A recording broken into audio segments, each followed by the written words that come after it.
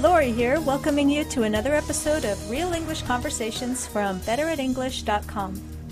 Today's conversation is about some of the differences between American and British English usage when it comes to telling time. This conversation also marks the first appearance of my very own mom here on Better at English. She gives us her perspective on American usage, while my English friend Michael, whom you know from earlier podcasts, returns this episode to cover the British point of view. This episode follows directly from the previous episode, number 44, so if this is your first time listening to our podcast, you should go back and listen to episode 44 first, otherwise you might not understand what we're talking about. The PDF that goes with this episode contains the full transcript, the vocabulary list, the image of clocks that I used to elicit time expressions from my mom and Michael, and some usage notes about time expressions in British and American English. You can download it directly in iTunes or visit betteratenglish.com and download it from there. Whew, I think that's enough introduction for today. Let's get on with the conversation.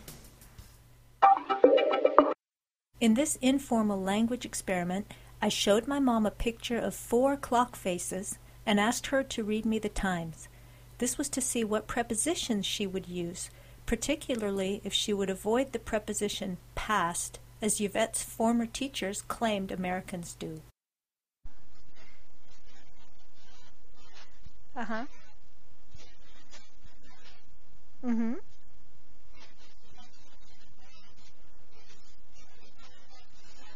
Mm-hmm.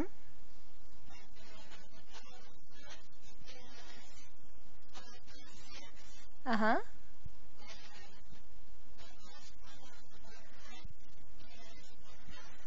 Okay, perfect.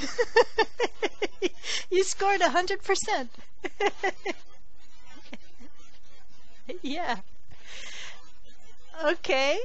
Now this is very interesting because you are a Native American speaker and you haven't had, I doubt you've had much exposure to British English, and you've definitely not ever had to teach English using British English materials or anything like that. Yeah, the problem is that sometimes when non-native speakers are learning English, teachers will tell them misguided rules that they maybe read in some outdated book somewhere, saying things like, in American English, you have to use after when you talk about time. You can't use past.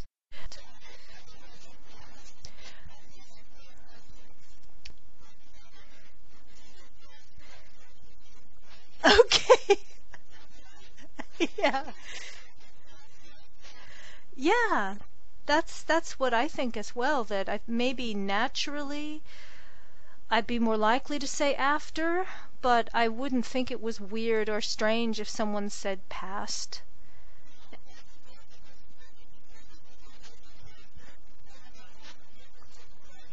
Okay.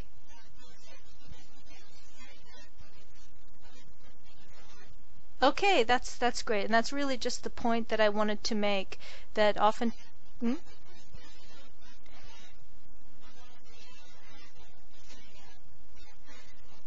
Right. 12:30, definitely. Yeah, you wouldn't say half after 12. Yeah.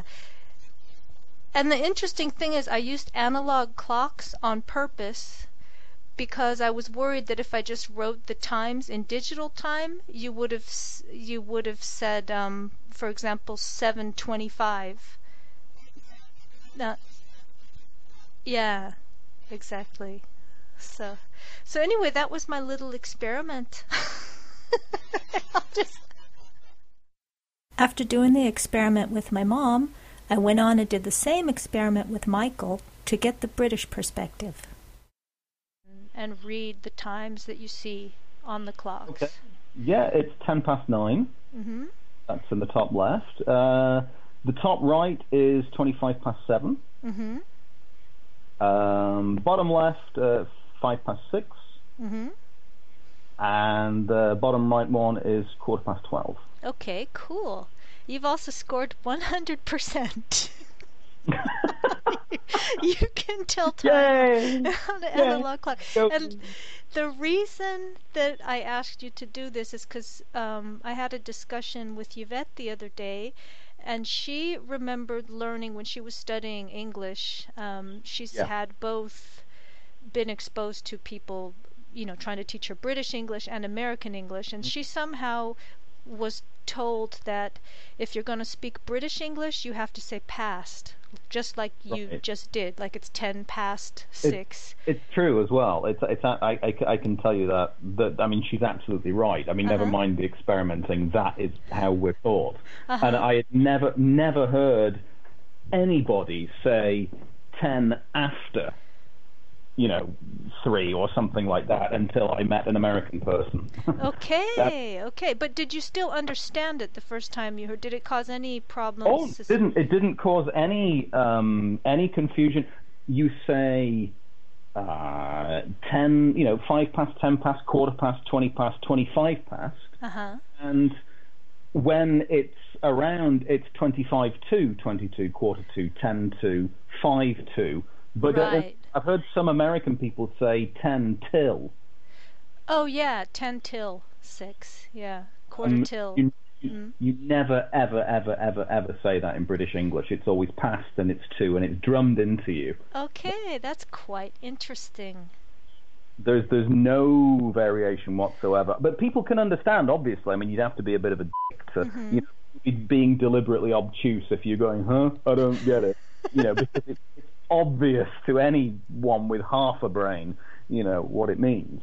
But it stands out as being unusual because this is, we have these little clocks with the movable hands. Yeah, analog clocks. Yeah. In fact, I was quite cunning when I made the picture to send to you. I used analog clocks on purpose just to elicit the preposition past, because if I had just written the times like in digital format, you probably would have said things like 9, 10, or but I don't say times like that anyway. I always do it the old-fashioned way, even after the advent of digital things, because my dad would belt me if I said it the digital way. I'd get in trouble, and my parents would yell at me. Oh, that's funny. Why did they ever say why they didn't like it?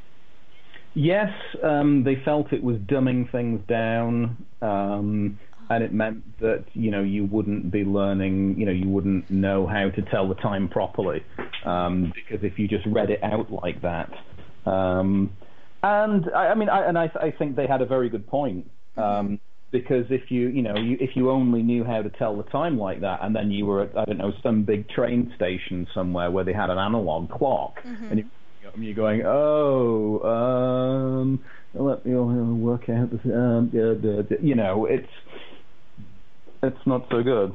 Yeah, it's definitely. I think everyone needs to know how to tell time on an analog clock, but I wouldn't go so far as to force people to use that every time they were talking about time, because I think the digital system is so established now, and it really makes perfect sense. Yeah, and my parents are total Nazis when it comes to anyway. I love them, but misguided in the extreme. I'm going to have to bleep you out now. We're not recording for Uncensored English. That's all for this time.